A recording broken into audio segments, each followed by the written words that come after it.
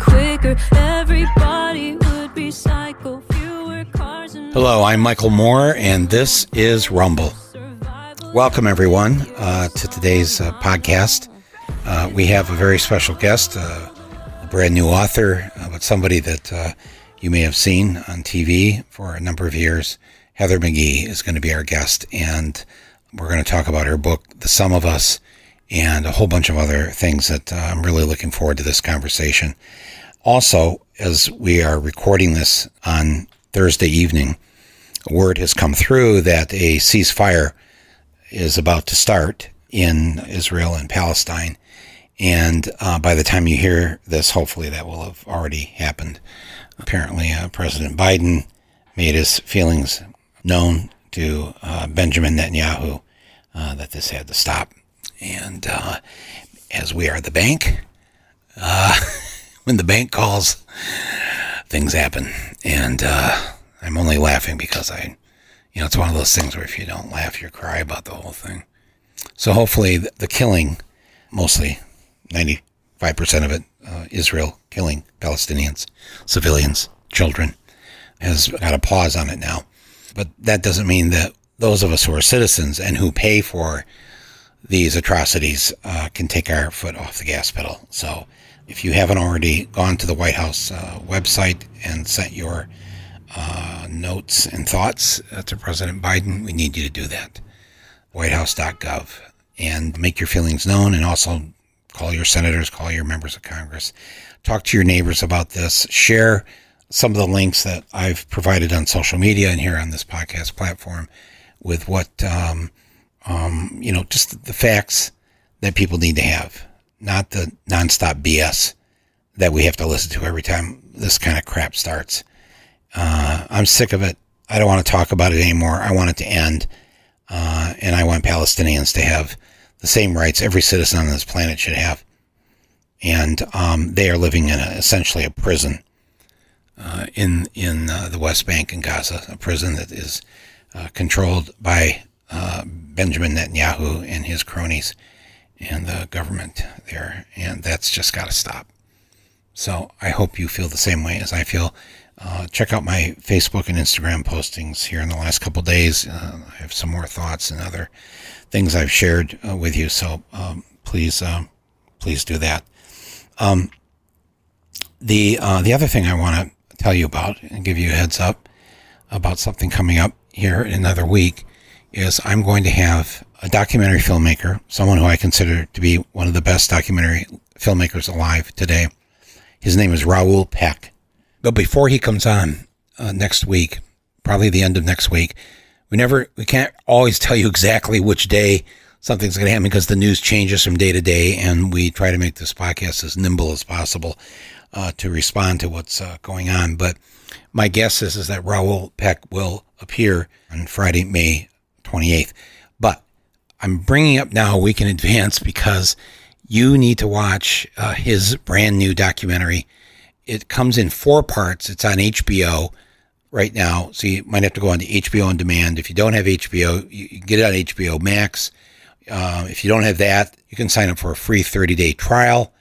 Just sign up for the 30 days and watch. The documentary is called Exterminate All the Brutes. And I believe that it's a line from Joseph Conrad's Heart of Darkness. But Raoul Peck, who, again, made this brilliant film a couple of years back called I Am Not Your Negro. 2017 is when it came out. It was nominated for an Oscar that year for Best Documentary. And it recounted the life and the legacy of James Baldwin. And of course, Baldwin sadly is no longer with us. So Samuel L. Jackson narrated the film as if he was doing Baldwin's voice. So if you have a chance to see that someday, please watch that film. But this is his follow-up film to that film, and it's called Exterminate All the Brutes, and it's in 4 different chapters that are each a little less than an hour long.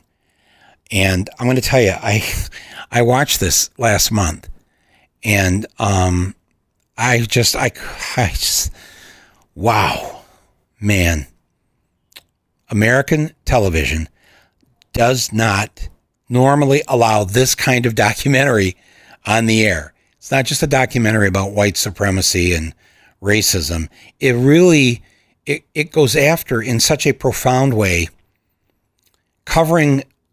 jumping back and forth over, 500 years or longer of sort of the history of white people, a people's history of the history of white people. And, while we've done, some good things, the gas grilled barbecue, I think we invented that. Putting toothpaste in a tube, I think that's ours. But man, my friends, I don't have to go down the list of the scourge that the race of white people have been on this planet. He starts off the documentary, Peck does, with these three words. He just says civilization, colonialism, and extermination. And that's what you're going to get a history of over these next 3 plus almost 4 hours. It is a radical and beautiful film. And my friends, it must be seen and shared by as many people as possible. Raoul Peck himself narrates this one. He doesn't get Samuel L. Jackson. He narrates this film himself. And as he says in his voiceover, the very existence of this film is a miracle. I couldn't agree more. I sat there watching this and thinking, how did he get this? Even on HBO, which, generally they have a good history of looking for the good stuff. But even this. So listen, what I need you to do before he comes on as my guest in a week, I need you to try to watch some or all of this film, Exterminate All the Brutes. Would you do that for me? Because we're going to have a discussion about it, and I want you to know what we're talking about. It's a dense film. It's complex. It's layered. You don't want to miss this. I encourage you to please watch Exterminate All the Brutes. You can find it on HBO. It's on HBO on demand, I think, until this coming Tuesday or Wednesday, maybe. That's it. Then they're taking it down. But I think it'll be on HBO Max after that. So just get HBO, get it for free for 30 days. And then Raoul Peck will join me for, I hope, an intense and wonderful conversation here on Rumble on Friday, May 28th. So please watch that if you can, and then listen to me and Raoul talk about it next weekend. So before we bring Heather out, let me just thank our underwriters for today, the people who are backing my voice and this podcast so it gets out to as many millions of people as possible. And I am so grateful for their support. And that underwriter is Raycon. So I'll say this, first of all, one of the best things about being vaccinated is it's been thinking about all the places that I can now visit, even if it's just a walk in the park, a ferry ride across the river, maybe even a trip back home to Michigan, whatever it is. Work, play. A lot of us are going to be on the move again, hopefully as early as this summer. And one of the things I'll be taking on my trip back home will be my Raycons, these wireless earbuds that not only fit my ears really well, better than anything I've tried before, but also just because the quality of it is so cool. So whether you're listening to podcasts or music, maybe even meditating, a pair of these Raycon wireless earbuds provide the crisp, powerful beats at half the price of these other premium audio brands. And Raycons are also built to last for a 24-hour battery life, too. So that's a good thing. You can get through the day, the night, the whatever, long road trip, and they don't need to be recharged. So Raycon, for those of you who are Rumble listeners, is offering 15% off all their products. And here's what you've got to do in order to get the discount. You just have to go to BuyRaycon, that's B-U-Y, BuyRaycon.com/Rumble. Got to put that in there. And you'll get your 15% off anything that you want to purchase from Raycon. So 15% off at BuyRaycon.com. That's BuyRaycon.com/Rumble. BuyRaycon.com/Rumble. Tell them that you're grateful too for supporting Rumble and supporting the work that we do. Our guest today is Heather McGhee, and she is one of the most brilliant thinkers and policy experts that we have in this country.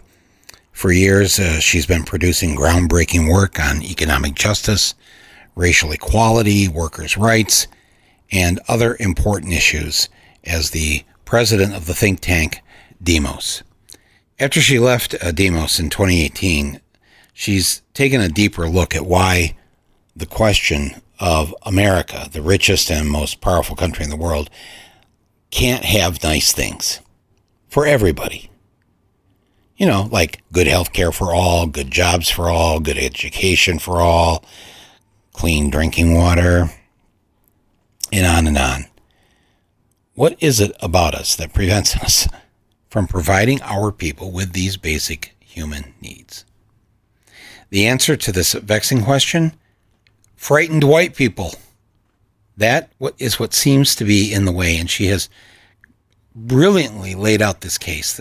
So many of the problems that America faces, that white fear is not just holding back black Americans and other minority groups, it's also holding back all Americans, including white people, from becoming, a society that's just and modern and has civil democracy and one that takes care of its people. Heather studies these searing questions in her just published book. It's her first book, by the way. It's called The Sum of Us: What Racism Costs Everyone and How We Can Prosper Together. I am pleased to welcome her to Rumble for the very first time. So welcome to Rumble, Heather McGhee. I'm so honored that you're here on this podcast today. As I was reading this, I felt like you were very gently trying to knock our heads together, like grandmother would do. Take the two kids and go, okay, you two numbskulls, this isn't working. Knock it off. Knock it off. But I'm just going to let you go ahead and explain what the major ethos behind this book, if you want to start with chapter 2, that the whole concept, because I remember this, and I was born in Flint, Michigan, but grew up in a mostly white area just outside the city. And we had a pool. We had a community pool. And I remember as a young kid, it was so much fun spending time there. And then all of a sudden the pool was gone. And when I read this chapter, I thought this couldn't have been the reason, right? When a dozen black families had moved in to this area. Was that it? Did they want to make sure that there would be no integration because there were these you should explain this, but there were these court cases, and we, the white kids, didn't get to swim anymore. Didn't get to have a pool because it was more important to enforce the racism than for the parents. The parents in town. It was more the racism than to make sure their kids were happy and could go swimming in a pool on a hot summer day. Yeah. I turn it over to you. Michael, I don't know this story of how racism drained the public pools across the country is one that keeps unfolding. The more I talk about it, the more people put the pieces together and talk about exactly what you just said, have these memories from their own childhoods. But I do know that the United States used to have nearly 2,000 grand resort-style public swimming pools that were paid for by tax dollars. They were built in sort of a building boom in the 1930s and 40s. They were part and parcel of a New Deal ethos that said that it's the public duty. It is the responsibility of the government to ensure a decent standard of living for our people. And as you said, it was on a hot summer day. This was a public health imperative to have a place where, before air conditioning was common, to really provide this public amenity. And, I tell the story of how many of those pools, if not most, were segregated, whether by law and public ordinance or just by, intimidation and custom and violence, right? And how when the civil rights movement created an upswell of Black families advocating and suing to say, hey, those are our tax dollars that built those pools. We want our kids to swim too.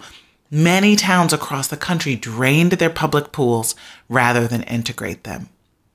And I tell that story at the heart of the book. It's actually the sort of counterfactual. A white kid and a Black kid swimming together is on the cover of The Sum of Us, because for me, it helped solve a mystery for me that had been really puzzling me my entire 2-decade career in economic policy, working at and then running a think tank dedicated to addressing inequality in America, which is basically why, when the United States had figured out the formula for broadly shared prosperity for the greatest middle class the world had ever seen, why did the majority of white voters turn their backs on that formula and throw in their lot with the private sector, with the corporate class, with the elites? And that mystery for me, I knew how it had happened, right? I knew about the tax policy and the trade policy and, all the attacks on labor, all the things that you in your career have done so well to sort of show us the human stories of, but I didn't know the why.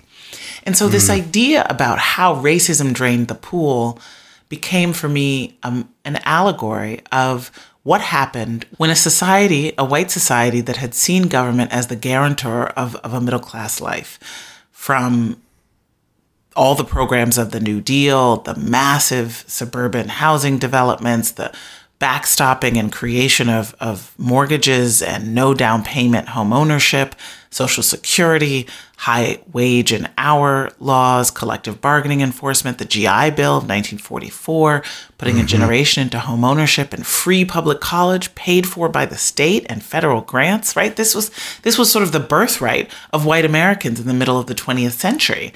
And virtually everything that I described was for whites only and segregated either explicitly, like in the mortgage market, which the federal government said, we will not lend to Black families. We will not let Black families move into these subsidized housing developments. Or the GI Bill, which was race neutral on its face, but was filtered, the benefits were filtered through segregated housing and higher education sectors. And so the white middle class was created out of this ethos of big government. In 1956 and 1960, 2/3 of white Americans believed that government ought to guarantee a job for everyone who wanted one, a job guarantee, and a minimum income in the country that nobody could fall below. And by 1964, that support among white Americans had dropped from nearly 70% to just 35% and stayed low ever since. And so really, truly, it was the civil rights movement, the final sort of move of the Democratic Party from becoming the New Deal party to expanding to be the party of equal rights under that social contract, that was the betrayal. And you saw white Americans turn away from government, drain the public pool, sort of throw in their lot with a kind of corporate vision of society, which is a very old, choose your race over your class bargain.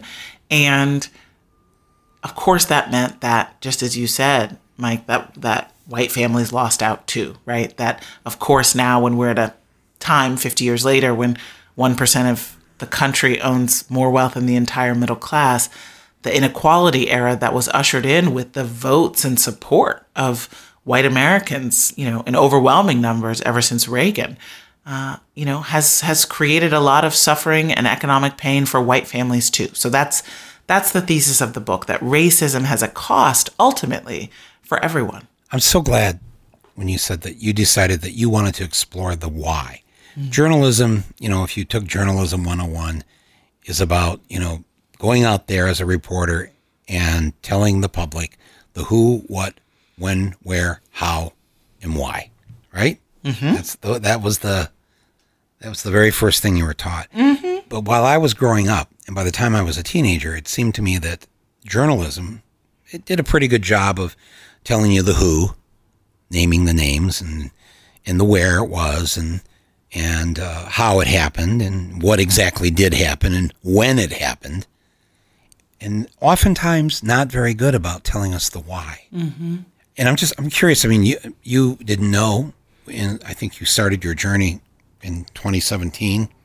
So you probably wrote this then in 18, 19, 20. Yep. Yeah, 18, 19, 20.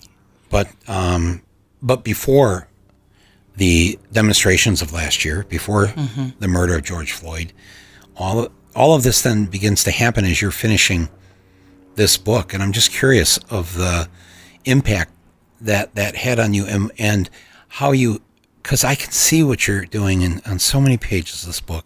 You're trying in a very actually kind and loving way to reach out to those parts of white America that still don't kind of get it. And the fact that you care, that you want them to get it, you know, I think it's very generous on your part. Well, thank you, Michael. I have a lot of empathy. That's just sort of how I'm wired, right? We have, you know, it's just sort of something it's a way I've always been. And I often look, and this is something that my parents taught me to do, I look to the more powerful people in a scenario. You know, I mean, racist ideas have been sold by the narrow, self-interested, wealthy elite since before our nation's founding. And I'm more interested in holding accountable those who are selling those ideas for their own profit than the people who are desperate enough to buy them. And it feels to me like this formula, right? Have a landowning, property-owning, wealthy elite that needs the allegiance and, you know, kind of, in some cases, literal, like, you know, manpower and firepower, but certainly political allegiance of the broader white working and middle classes in order to hold up the system that props them up, because the elite tells white folks, blame black and brown people, separate yourself from black and brown people. You're better than them. You don't want to be in solidarity with them. You don't want to organize into a union with them. You don't want to swim in the same pool as them. You're better than them. You're like us. That's been sort of the racial bargain of the American dream in America. And so as I've grown up since the 1980s, seeing how the benefit of that racial bargain has gotten smaller and smaller as inequality has grown year after year, as the wealthy have simply stopped funding our common good, since racism drained the pool and rich people could build backyard pools and have, you know, members only private clubs, right? And that's sort of what's happened across our economy. It's what happened to public college, which used to be free because government picked up the tab. And now majority of states, the majority of money for state schools comes from private families, comes from tuition. And then the government makes money off of it, right? With interest-bearing loans instead of grants. That to me is racism draining the pool. It hurts white families, black families, brown families, everybody. You know, healthcare is another. We privatized, we moved away from any kind of momentum to fully create a public national health insurance program. And it was really the sort of racists in Washington who fought Harry Truman's original proposal.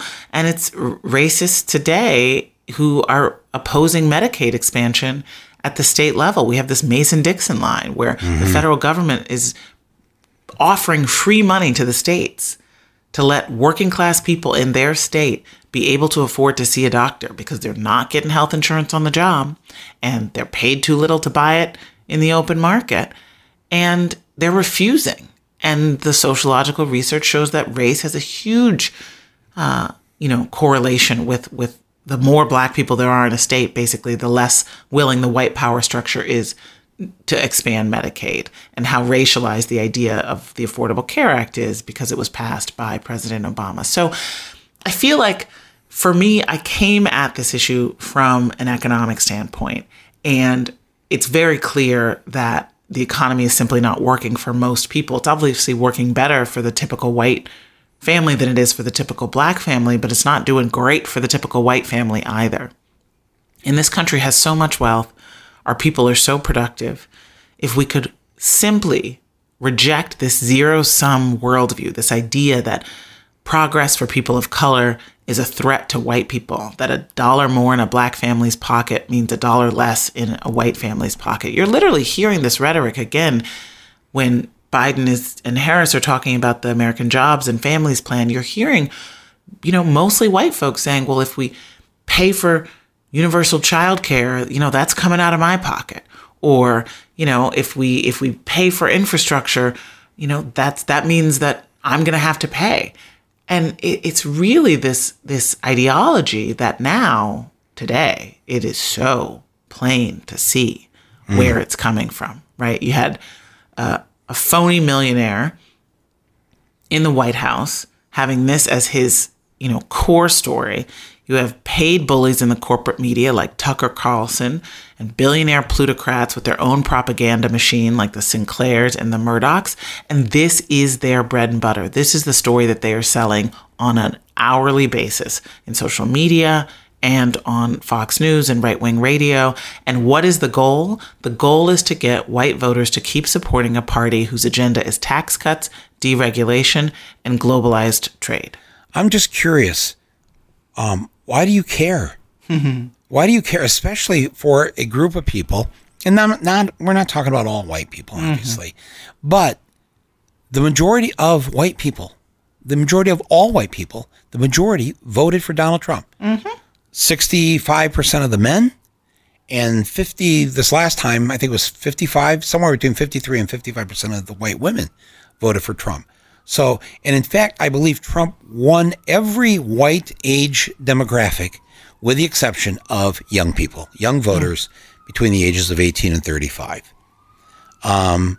So clearly white people have taken a stand. If you see three white men walking down the street toward you, this is how what I just tell people. If I see three white guys walking toward me, first of all, I already know two of them voted for Trump.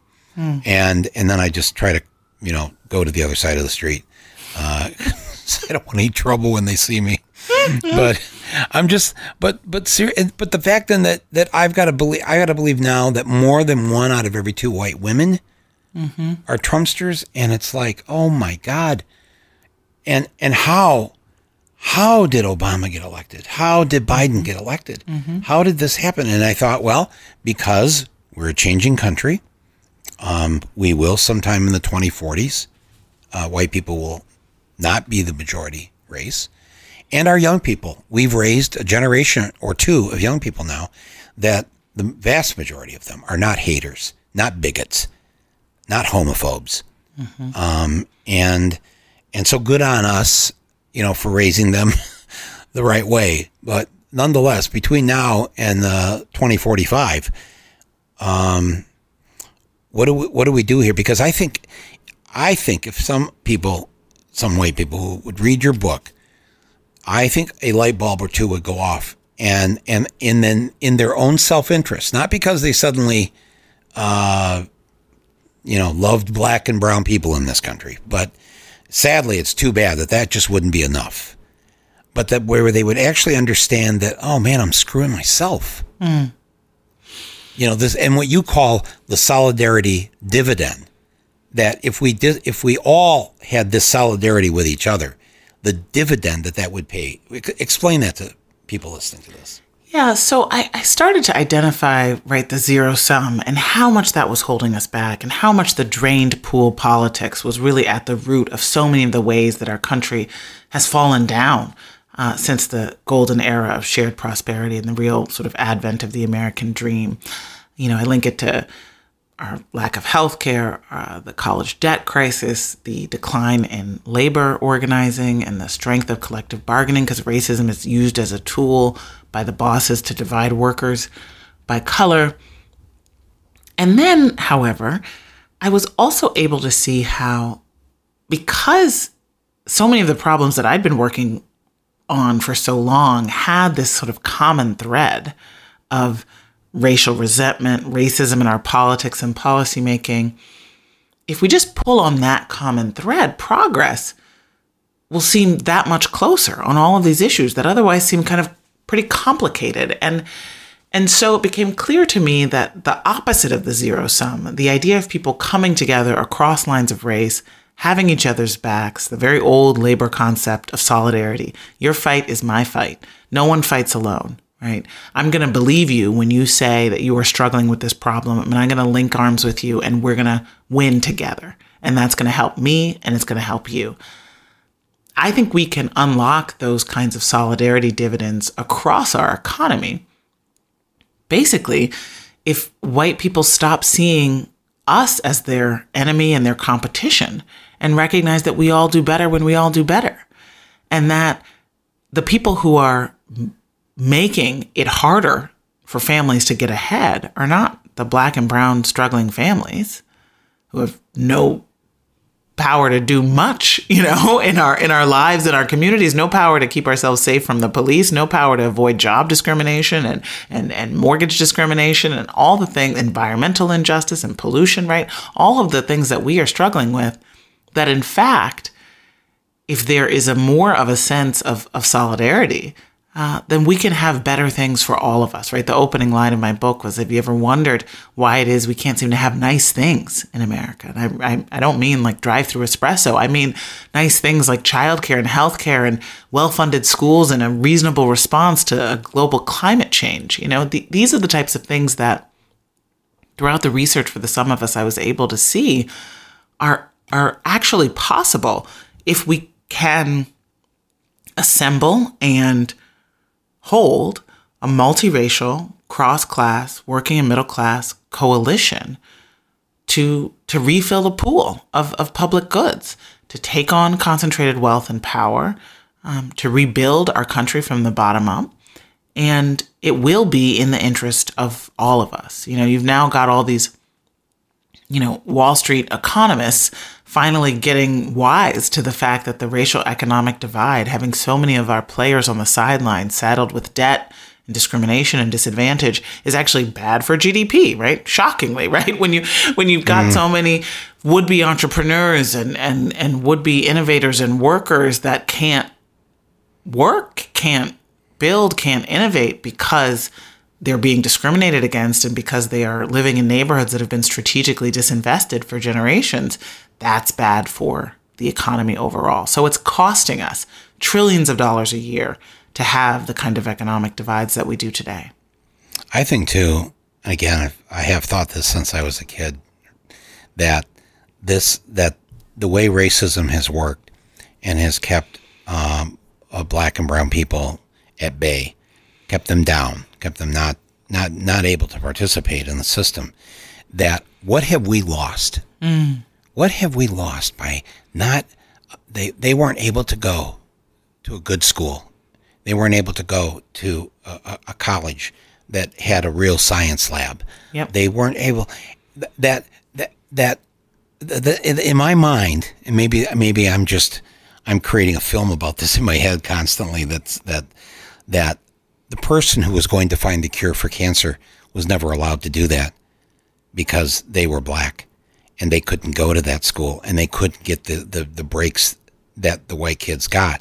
But what if that person who was going to discover that, and when you look at, thanks to Black History Month now, we've been taught how many inventions have come from Black men and women in this country. The list is long and it's amazing that we were never taught this in school. And it only makes you think, what else have we missed out on? That's right. The touch-tone telephone, the light bulb, the gas mask, the traffic light, blood banks, the gas furnace, open heart surgery, the math to enable the moon landing. These are all from... Yeah, don't leave out peanut butter. Yes, peanut butter, street lights, right? This is really the idea, right? If you reject what has been the core old story in America, right? The belief in a hierarchy of human value, that some groups of people are simply better than others.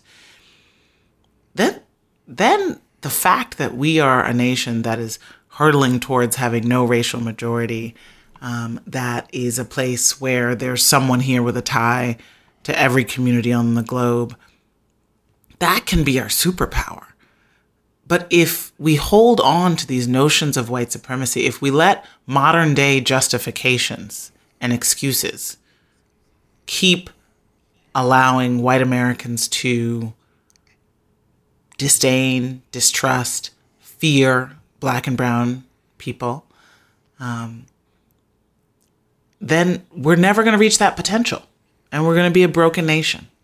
And the nice things that we don't have, that so many other countries have when we talk about healthcare, daycare, Yep. college, a living wage, all these things that we don't have. I saw this thing the other day that said a woman, mother giving birth in the United States has a 3 times greater chance of dying during childbirth than a woman does in Turkmenistan. Mm-hmm. And I'm like, I had to read that again. Okay, wait, is that right? Is that one of the stands? Are you kidding me? Yeah. And that if she lives in Cleveland or Detroit, and there's a list of American cities, that it was 5 times greater chance of dying of childbirth than in some of what we would consider to be some of the lesser, poorer countries on this planet. And it's like, why are we doing this to ourselves? How did they get all the white people to fight and die in the Civil War when most of those dead white people on those battlefields never owned a slave? Why? Because they didn't have $10 to their name. Mm-hmm. They could, let's say they believed in slavery. They thought slavery was a good idea. Well, they could never own one because the system was set up that the rich and the landowners were the ones that were going to have the slaves. And you were going to go out there to Gettysburg, to wherever, and give your life for the rich man who has sent you there. That's when you just step back from that for a minute. It's like, why? What? Come on. At some point, don't you realize that you've been had? I mean, that is the question, and when I traveled to Mississippi, to Canton, Mississippi, outside of Jackson, to talk with workers there who had just tried to organize a Nissan auto factory and had lost the union vote. I went down there. I'm from the Midwest, so I knew that it was sort of a no-brainer to want a unionized manufacturing job, right? The big 3 unionized car jobs are the best jobs around when I was growing up on the south side of Chicago. And so I felt like when I would talk to workers, it would be sort of clear that they'd have better pay, better pensions, better health care. They'd have, a say in the terms of their employment. And after the first day of talking to workers, white, black, for and against the union, I went home to my hotel, I went back to my hotel, and I just thought, well, maybe I was wrong. Because what they described to me was this world in which they called it the buddy-buddy system, in which a mostly white management made it clear that the harder, more back-breaking, on-the-line, dirtier, sweatier, more relentless jobs were going to be all black folks, men and women. Mm-hmm. And the further you got away from the sort of, automation of the line into what they called the cushier jobs, one of the workers told me, you can tell when a job is so cush because you don't have to go home and take a shower before you go to the happy hour. Right? That those jobs got whiter and whiter. The jobs that were temp contract jobs that were, working side by side with people who were full time, but just, had lower pay and less benefits and could be fired at any time. Those were more likely to be black workers. And those black workers also weren't eligible to vote in the union. So I left that first day and I thought, well, maybe actually a union and its rules is actually not in the interest of white workers. If they know that they can get ahead and get off the line and get a better job and get treated better by management, if they play their cards right, and part of that playing the cards right was not signing a union card, that their skin color would give them an advantage. And so maybe it actually was better for them and in their self-interest not to link up arms with these black folks, right, who were having the crappier jobs. And then I had to remind myself the next morning, but none of them had a pension. So my dad was an assembly line worker at General Motors in Flint, beginning in the late 1930s. And the Reuther brothers, once they took over the factories in Flint for those 44 days in 1936 and 37, and got the union recognized, that in the 1940s, one of the priorities of the Reuthers, who were the founders of the UAW, United Auto Workers, was to integrate the assembly line Very radical thought. But the thinking was already starting with around Harry Truman and integrating the military and, some of the early places where integration was beginning. And so they did this. They made it part of their next contract. They threatened to strike. I think there was a strike. That the hard and crummy, the worst jobs were not to be all the black citizens of Flint down in what was called the foundry, in the sort of basement, the bowels of the factory. And that this was to be shared by everybody. And you may be rotating, and you may have to spend your week or month or whatever in the foundry, regardless of your color. And I'll tell you what, I grew up in a different kind of American city because our dads and moms, those who worked especially in the factory during World War II, they worked with people that were not like them. Mm-hmm. And it was hard for those in power to get them to hate them, because when they're your friend, when they're working next to you on the assembly line, it's a different ball game, because you realize they're human beings. Mm-hmm. And they have kids, and they want the same thing for their kids that you want for your kids. And because of this integration, because we had a union, these are the benefits we got. Yes, you were going to now work with black people and Hispanic people, whatever, down the assembly line. Here's what you got though in return from the union: free healthcare. I mean, free healthcare, no copays, no deductibles, free dentist, free lawyer. There was free, if you were a UAW member, free legal services for any kind of civil case. If you needed a lawyer, the lawyer was free. 4 weeks paid vacation, plus the 2 weeks paid off at Christmas time. So really 6 weeks a year, paid vacation. That these people who were not college graduates, who had working class jobs, but they had the weekend off, and they learned a new word called vacation, a word that did not exist in the 19th century. And what you just said is true. That's exactly, they understood that the power of having that union and having an integrated union, because when you're fighting General Motors, you want everybody on board, no matter what their color is. You're not gonna make that a requirement, whether or not you could be in the union.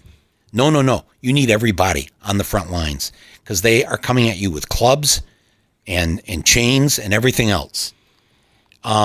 I saw that and learned that, and the end of that story is that Flint became the first city in the country to elect a black mayor, before Stokes in Cleveland in 1966. It was not a majority black city then, so that means a good chunk of the white people had to vote for the black mayor, Floyd McCree, and that's what I grew up in seeing that when racism was removed, everybody benefited. Everybody. And you point this out so well in this book. I'd wished that we'd known you growing up in Flint, because you have nailed this so beautifully. And how do we take this message? Because let's face it, I mean, how many of our hundreds of thousands are listening to you and I right now? I'm going to guess the majority of them share our point of view on this and are asking the question, what can I do to convince my brother-in-law? I can't believe that my aunt said she voted for Trump. Mm-hmm. What can I do about this? Because if we can get over this hurdle together, then we're going to have the country we want. We're going to have the nice things that they have in Turkmenistan. I shouldn't laugh. I'm sure the Turkmenistani people are wonderful people. It's just that their country does not have as much money as this one, and yet somehow that's right. They're treating their mamas better. Exactly. That's, of course, and you laugh because you don't want to cry. Yeah. Because really, I mean, they literally, people on this planet have proven they can do just about any of this anywhere, and we can't do it in the richest country on earth. So how do we, Heather, get this message across? Because, a lot of people, I'm sure you've heard this in your travels, and now with the book out, you're, talking to people. People are so afraid that Trump is going to come back. He hasn't really gone away. You can see he still controls Congress today. How do you get these 62 members of the House last night to vote against the Asian hate crime bill? Like, what is wrong with you people? It's what do we have to do? Because it seems like everybody's got a Jim Jordan in their family. Mm-hmm. I'm talking about white people, and so we have to make sure that we keep moving the ball down the field, that we don't go back to Trump, and that the seditionists who wouldn't recognize the votes of Georgia and Arizona have to be removed in next year's election. Mm-hmm. Yeah.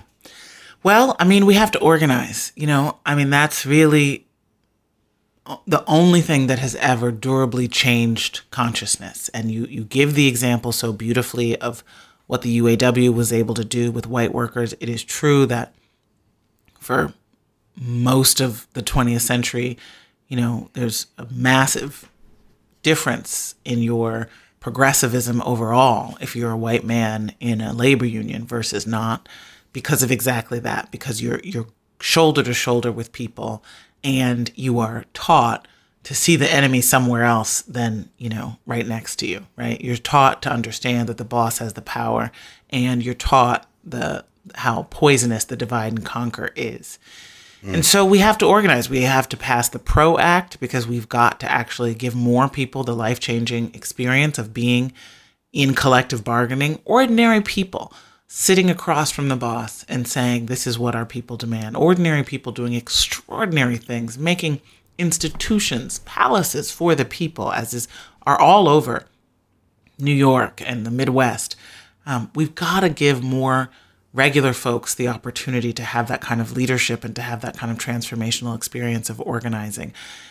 I talked to a young woman named Bridget, who's from Kansas City, and she was a white woman, Irish descent, admitted very, very readily to me that she had believed the kind of anti-immigrant, anti-black folks in the city ideas of her family and the media that she listened to. And it wasn't until she went to her first organizing meeting of the Fight for 15 in a union, which in Kansas City, the organization is called Stand Up KC, and she saw a Latina woman stand up and talk about her own life.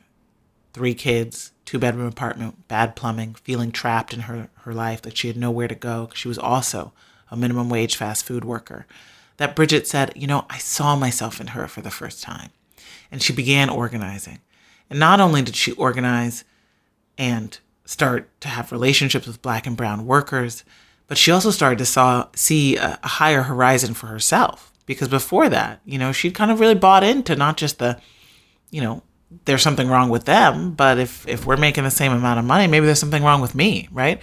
Maybe I will never see, the poverty in my rearview mirror. They're never going to pay me $15 an hour, she told me. It was what she was thinking.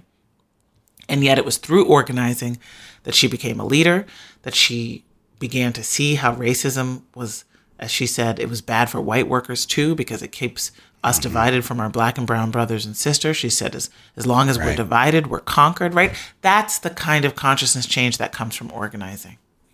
Yeah, that's so true. And to people listening to this, there are places, I'll put a couple up from my website here on the podcast website, of where you can contact that will help you. Like if you want to try to unionize your workplace, there are organizations, there are departments within most unions that are set up to help you do that.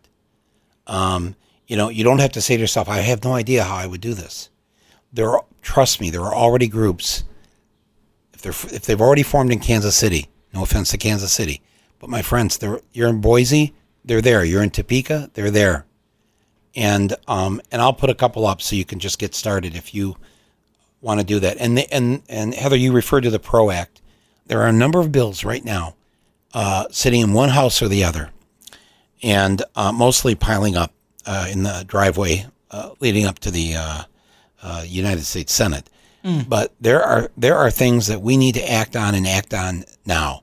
And I think we all learned a lesson when President Obama was elected, and he came in with, again, a good heart, wanting to hold hands with everybody and get along, and got crucified. And then he realized, oh, that's the way it's going to be. And so we got one big thing passed, Obamacare, Affordable Care Act. It wasn't everything that we wanted it to be. It wasn't everything he wanted it to be. And then it was, they had just decided, just like McConnell said a couple weeks ago, it's, if Biden wants it, we're against it. That's it. That's just their policy. And so we now have the same thing happening again, where they're going to try and blockade everything that's going to help people.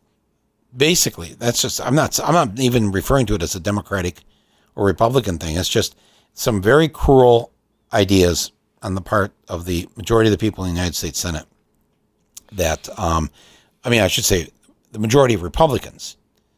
We hold the majority. Heather, what can we do about the filibuster? It seems like we have the Senate, and I think we should be moving as fast as possible to get as much done as possible. And I have been very impressed with how fast Biden has shot out of the gate. But there's a despair. I get this mail from people. They leave me voicemails. Oh, it's rough to listen to. They are so afraid that we're not going to get any of these things, even though we have the House, we have the Senate, and we have the White House. Why would we not be able to get these things?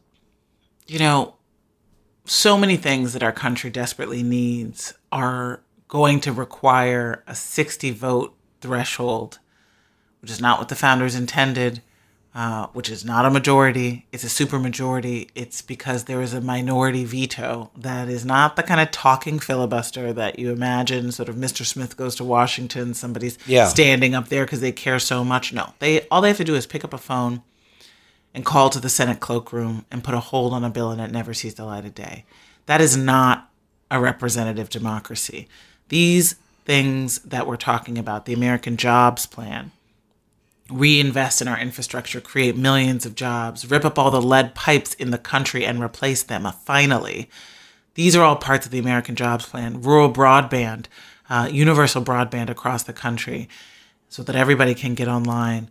You know, that's overwhelmingly popular. It's nearly 70% popular, the American Jobs Plan. The American Families Plan, what we were talking about, the universal child care, paid family leave, super popular. And yet we've got this delay that is happening because of a Jim Crow era relic of a Senate rule known as the filibuster and other, kind of tactics that are used to delay and to give the minority in the Senate a veto. It is completely within the power of the Democrats in Washington, in the Senate, including the moderate conservative Democrats like Joe Manchin from West Virginia, Kyrsten Sinema from Arizona, to pass a reform to the filibuster, to make it a talking filibuster. So you actually have to put some skin in the game and make an effort to stop this country, to take food out of people's mouths, to stop a $15 minimum wage, to stop the PRO Act, which would increase the penalties for companies that violate workers' rights and make it easier for folks to join a union. These are the kinds of things that are actually popular across the country. They would help us rebuild the middle class, and yet they are being stopped because we've got a couple of Democrats who are misreading their voters, I have to say, right? We keep seeing all this polling about how $15 an hour is more popular than, these Democrats in their own states. And we've got a Republican minority that thinks that it can win by rigging the rules, by killing progress in, arcane Senate rules fights that nobody's paying attention to, and by throwing red meat, culture war, racial resentment stuff about Dr. Seuss at its base. And that's why I talk about how racism in our politics has a cost for everyone, because it is a vestige of structural racism, the Jim Crow relic of the filibuster. It was a tool that was really honed and made into what it is today by people opposing civil rights. And it is the Republican Party's idea of themselves that they don't have to govern. They don't have to improve people's lives because they've got Fox News, and all they need to do is point the finger at brown and black people and immigrants and keep white folks distracted enough to keep voting against their own interests. So what do we do? So we got to organize. I mean, truly, that is, I'm a policy wonk. That's what I did for nearly 20 years. And yet, after the journey that I took to write The Sum of Us, I was more enamored than ever with the transformative power of organizing. And we've been, for the past 5 years, in a high water moment of organizing, right? In 2016, 1 out of every 4 Americans had taken part in some kind of protest. In 2020, we had a summer with the biggest grassroots demonstrations in the history of the United States, most of them in majority white counties, to assert that Black Lives Matter after the murders of George Floyd, Breonna Taylor, and Ahmaud Arbery. And so, this is a moment when protesting, demonstrating, we can't stop. We have to keep the pressure on the Democratic Party. We have to keep Republicans fearing that this is going to be, that we are going to be showing up in the midterms and that we're watching what they're doing. They're trying to do it in the dark of night.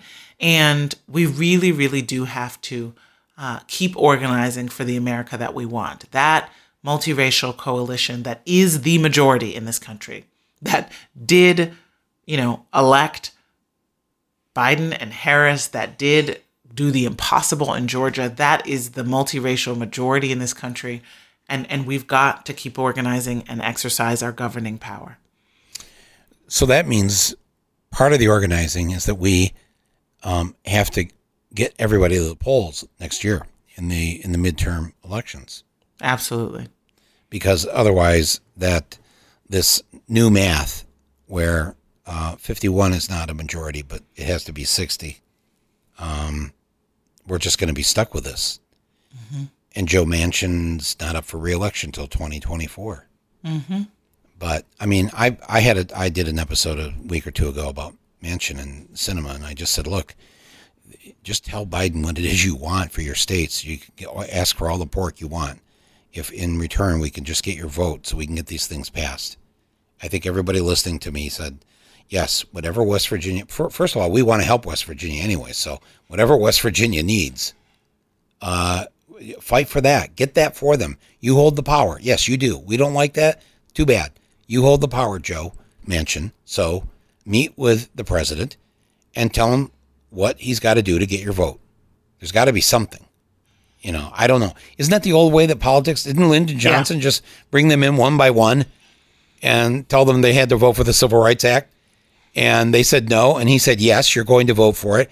And just give me one thing that you need. And he got these Democrats in the South to vote for the Civil Rights Act.